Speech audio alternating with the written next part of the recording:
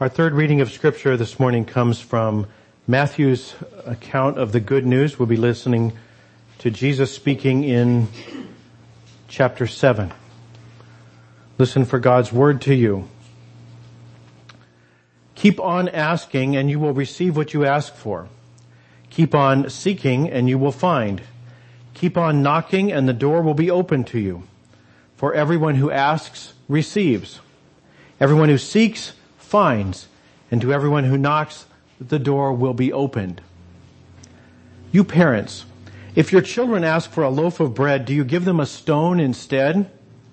Or if they ask for a fish, do you give them a snake? Of course not. So if you sinful people know how to give good gifts to your children, how much more will your heavenly Father give good gifts to those who ask Him? This is the word of the Lord. Thanks be to God.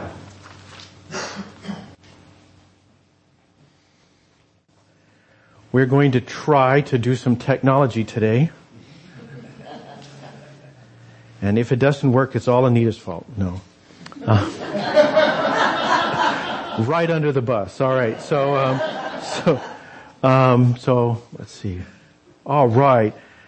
Look at that. So we're going to start a new series today. We're going to kick off 4 weeks of doctrine. And I know that doesn't sound as fun as I think it will be, but the good news is it's 4 weeks and not 7.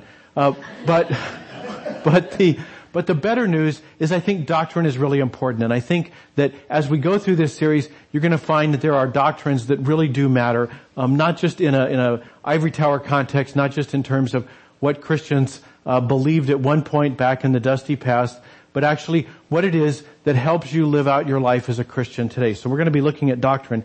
And the doctrine we're going to be looking at is from one of the creeds of the church, the Apostles' Creed specifically. Now the Apostles' Creed goes on and on at some length, and we're not going to look at all of it. We're just going to look at Article 1. So that's the title of the series. We're going to look at Article 1 of the Apostles' Creed. Now, if you didn't grow up in a church context or you didn't grow up in a confessional context, then let me explain what I mean by a creed.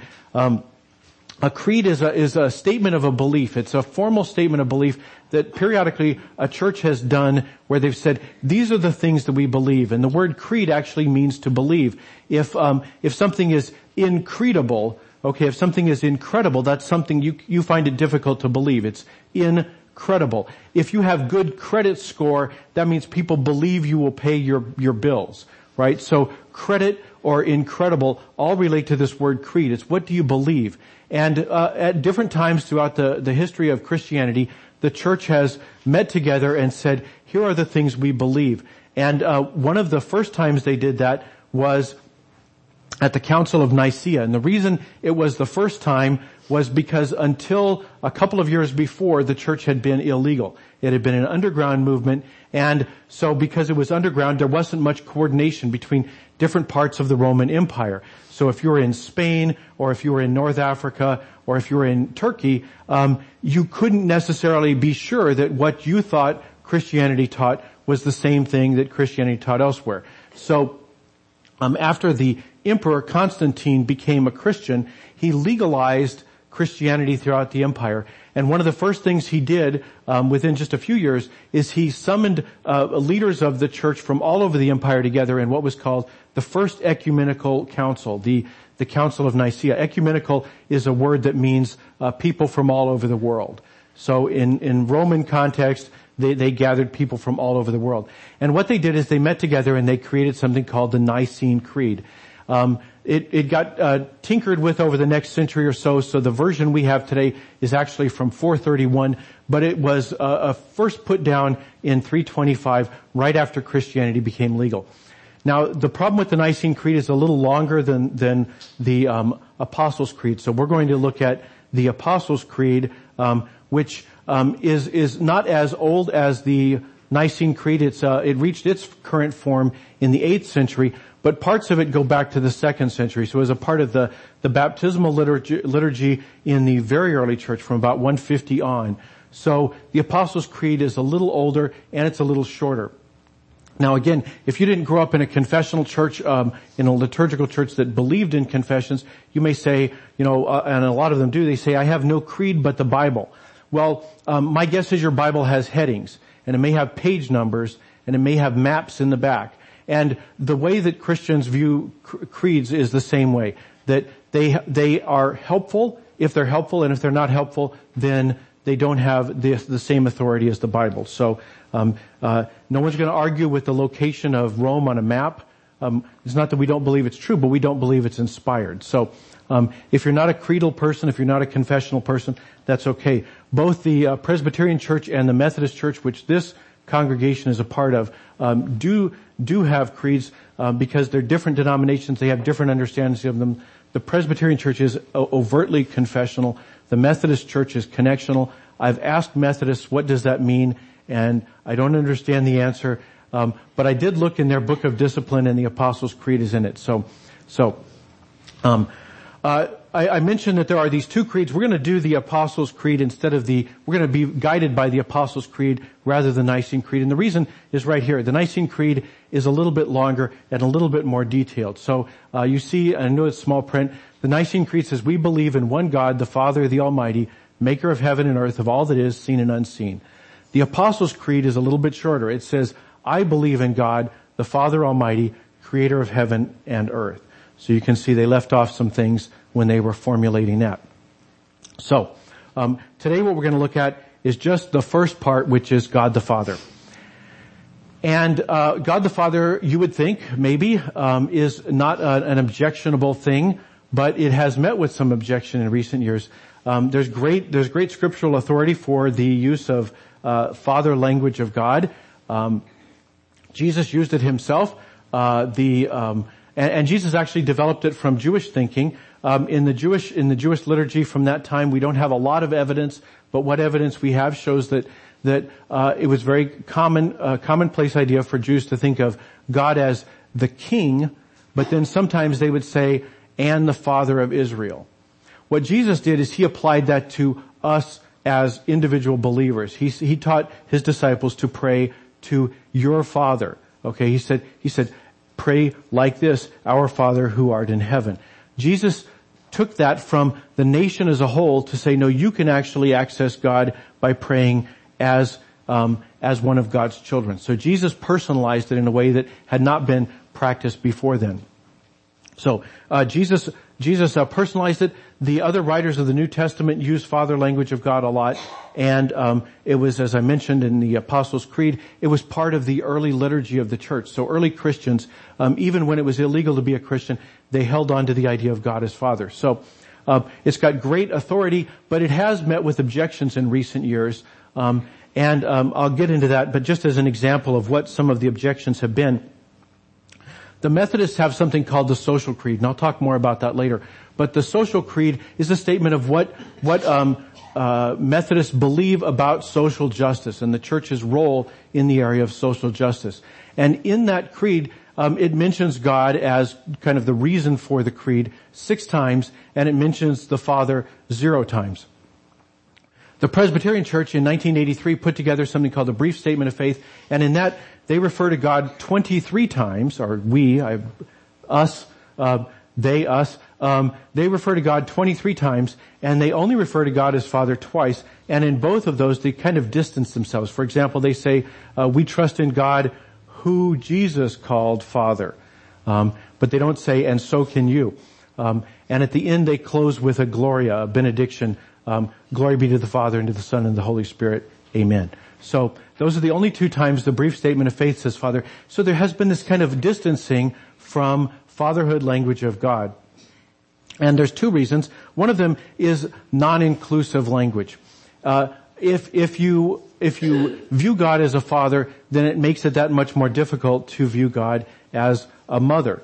And that's just the nature of the way we think about parenting, is it's difficult for us to privilege the language of father without detracting from the language of motherhood. But Scripture teaches us that God transcends those categories, and in fact, God himself, speaking through the prophet, compares himself to a mother. He says, can a mother forget her nursing child? Can she feel no love for the child she has borne? Even if that were possible, I would not forget you. God compares himself to a mother with a nursing child. And Jesus says of himself, he says about Jerusalem, he says, how often I have wanted to gather your children together as a hen protects her chicks beneath her wings, but you wouldn't let me. So there's scriptural argument for using motherhood language of God, just as we use fatherhood language of God.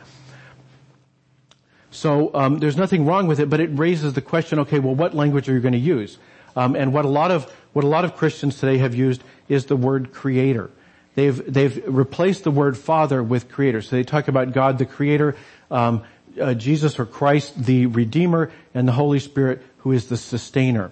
And the problem with that language, particularly of God, is that it's a different category than father. We're going to talk next week about creator, what it means that God is creator, and how that impacts us in our lives as Christians. But creator is different than father.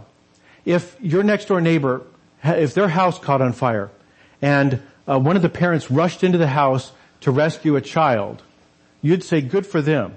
You know, I don't know if I'd be that brave, but good for them. That's a good thing that you did that. But if they rushed into their garage to rescue a woodworking project, you'd kind of go, I don't know if your priorities are quite right, you know. I mean, that's great, you know, we all like our little creations, you know. But to be a father, to be a mother, is a different category of experience. It's a relational thing. It has a different character than to be a creator. So I'm not sure if creator captures everything that father does. So we might say parent, and some people say, yeah, but parent's too clunky. It doesn't, you know, I don't like parent. But that's something I think over time practice could change. But there's a problem. And the problem is filioque. Just out of curiosity, has anyone ever heard of the word filioque before? Okay. All right. Well, okay. My wife and one of our CREs. Okay. All right. So filioque is a church history word, and nobody knows it if you haven't had to have an examination in this area at some point. Filioque means literally, and the son. Filio is son, and then que means and. So filioque. And what it comes from is the Nicene Creed. The reason I mentioned the Nicene Creed earlier is because this is an example of something they say about the Holy Spirit. They say, we believe in the Holy Spirit, the Lord, the giver of life, who proceeds from the Father and the Son. Now, when Constantine called that group together in 325, he said, what do you all believe? And they said, we believe in the Holy Spirit, who proceeds from the Father. Okay. And then time went by. And the people who spoke Latin in one part of the empire, they started saying, you know what, there's a lot of good theological reasons why we need to be sure and mention the Holy Spirit also proceeds from the Son. And the people in the Greek-speaking part of the empire didn't get the memo. Okay? And so they found out, hey, did you know that the Latin-speaking people have tacked this thing onto the creed? And they basically sent a series of polite notes called anathemas. That's not a polite note. It's a excommunication, basically. They sent a bunch of notes, nasty grams, we might call them, to the western part of the empire saying, hey, you can't go adding to the creed. You don't get to just add to the creed. And the Pope sent back a letter saying, yes, I do, because I'm the Pope. And they said, well, you're not the boss of me. Okay? And what resulted from that is the Great Schism. And this was really the straw that broke the camel's back. It wasn't the only argument. But it was certainly kind of the last straw. So this filioque, these two words, that really are only of interest to people who do live in ivory towers, and it had a great impact.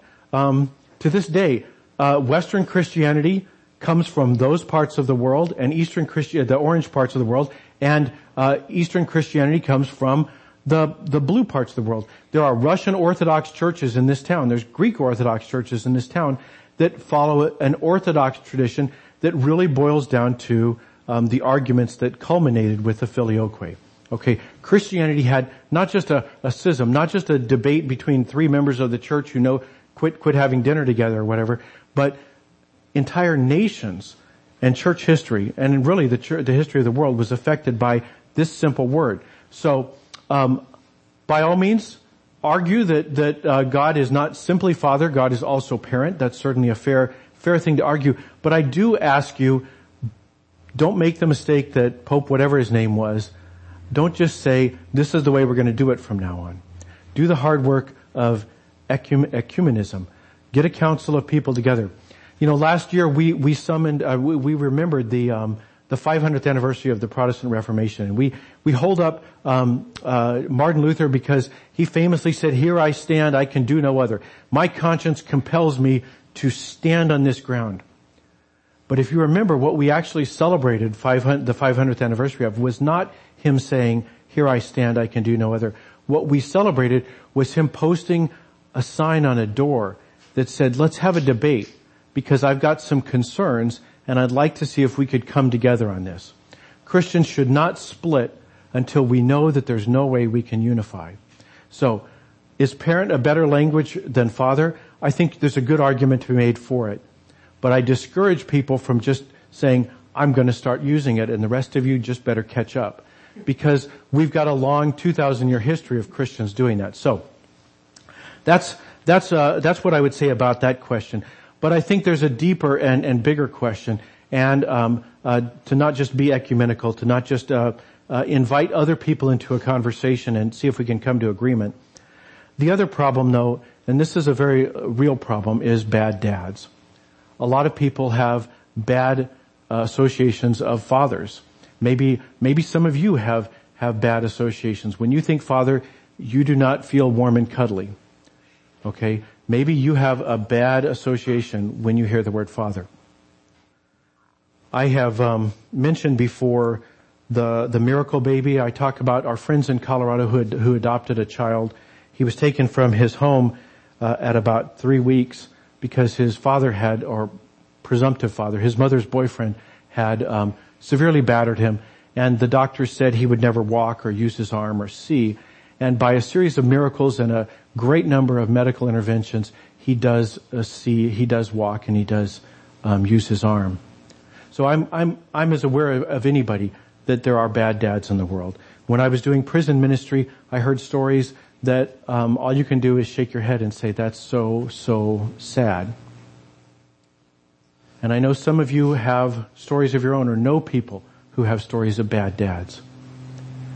And that is why we should talk about not just our own perspective of what seems to make sense, but what Jesus teaches us on this very subject. Jesus says in our reading today, he says, you parents. The word parent here is a inclusive language word. It means you person, you people. Jesus is using inclusive language, and if he does, so can we. I don't have a problem with inclusive language.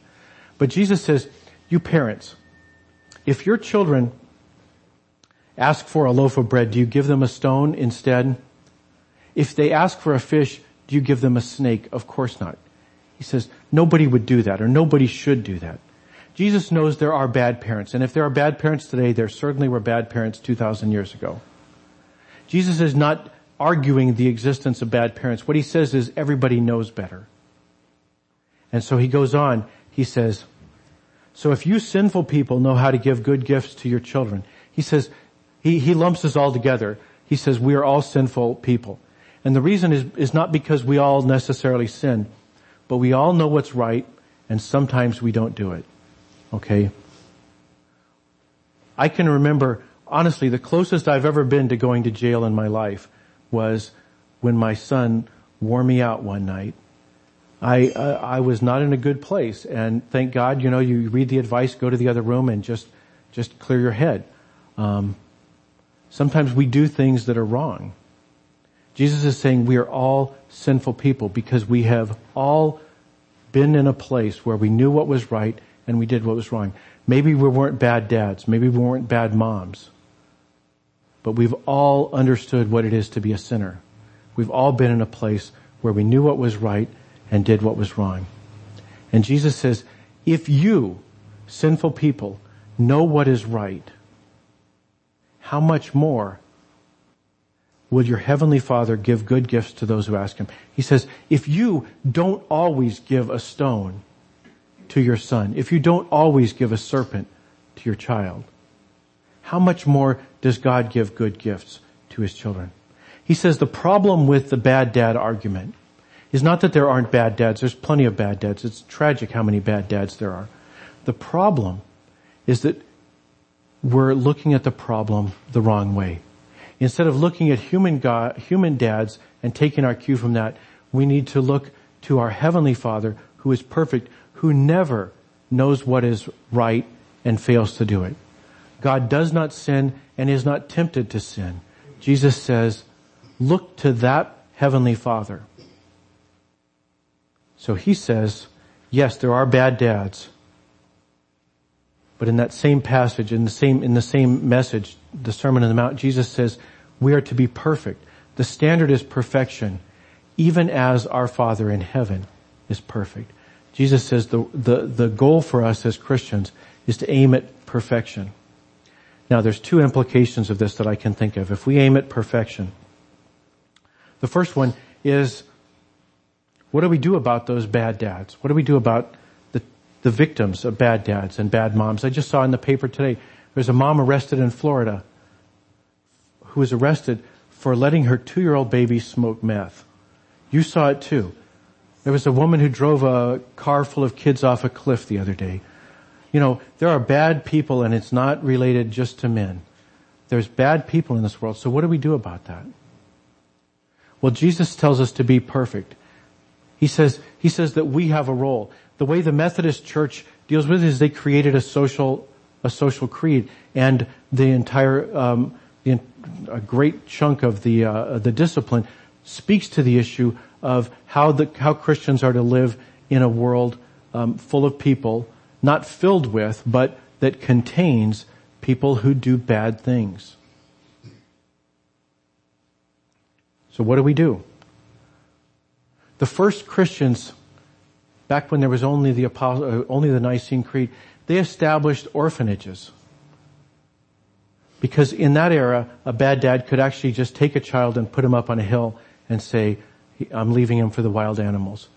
And Christians said, that's wrong. I will take in that child. We are dirt poor. We are so poor you cannot imagine how poor we are. But we cannot let that go. That is a child of God who just got put up on the mountain. So we're going to adopt him into our house, and we're going to trust God to take care of it. And the Methodists stand in that tradition when they say there are things that Christians are called to do, to work for social justice, to work for the protection of those who are vulnerable. Children, young people, but also aging and infirm people. Anybody who's in a position of vulnerability, we are called as Christians to support. And so should we pray for people who are victims of bad dads? Yes. But let me counsel you right now. When you pray to God and say, I feel so bad about that family down the street because they've got a bad dad, the answer that God may give you is yes, do something about it. So we're called as Christians to be good dads, to aim at perfection, to build a world where there are good dads and where the bad dads cannot harm their children. But there's another thing, which is to point to God. And this is ultimately my reason why I come down on the side of fatherhood language. Because parents are given an extra vocation, which is to point to God. Everybody in the world, every person you ever come in contact with is an image bearer for God. The idea there is that the world should look at us and see God reflected in us. And there is a particular vocation for parents, that people can look at us who are parents and say, okay, I understand God a little bit better now. Christians cannot seed the ground of fatherhood and motherhood to the bad dads so that when people look at them, they get a distorted picture of what God is like. Instead, Christians are called to be image bearers of God and to reflect the idea of heavenly fatherhood and motherhood. So each of us who has children or grandchildren or who have children next door are called to be someone that child can look at and say, okay, I understand God a little bit better now because they're like that person, but even better. God is like Mrs. Smith next door or Mr. Jones across the street. They're like my dad, that they're like my grandma. God is like that, but even more so. This is an extra vocation. We're called to it. Whether or not we change the language for God, we are called to reflect God. So, in your personal life and together as society, we are called to address the problem of bad dads. Not simply to say, that's too bad, and let's change our language of God because of that. We're called to actually be active in intervening in people's lives, saying, you can't do that. We're going to take your child away from you. Because God doesn't want there to be bad dads, and He wants us to illustrate what it means to be a good parent. Let's pray. Heavenly Father, none of us are worthy to be called image bearers of your perfection. But you call us to reflect your glory to the whole creation. You know how bad we have done that. And you call us also to reflect what it is to be a father, what it is to be a loving parent. And you know how badly some of us have done that. So Lord, make us better. Make us better image bearers, and make us better parents and grandparents, neighbors. Help us to be like you to the people who don't know you. And Lord, help us to answer the prayers of the vulnerable, the old and the young. All those who need a parental role in their lives to care for them in their vulnerability. We pray all these things through Christ our Lord. Amen.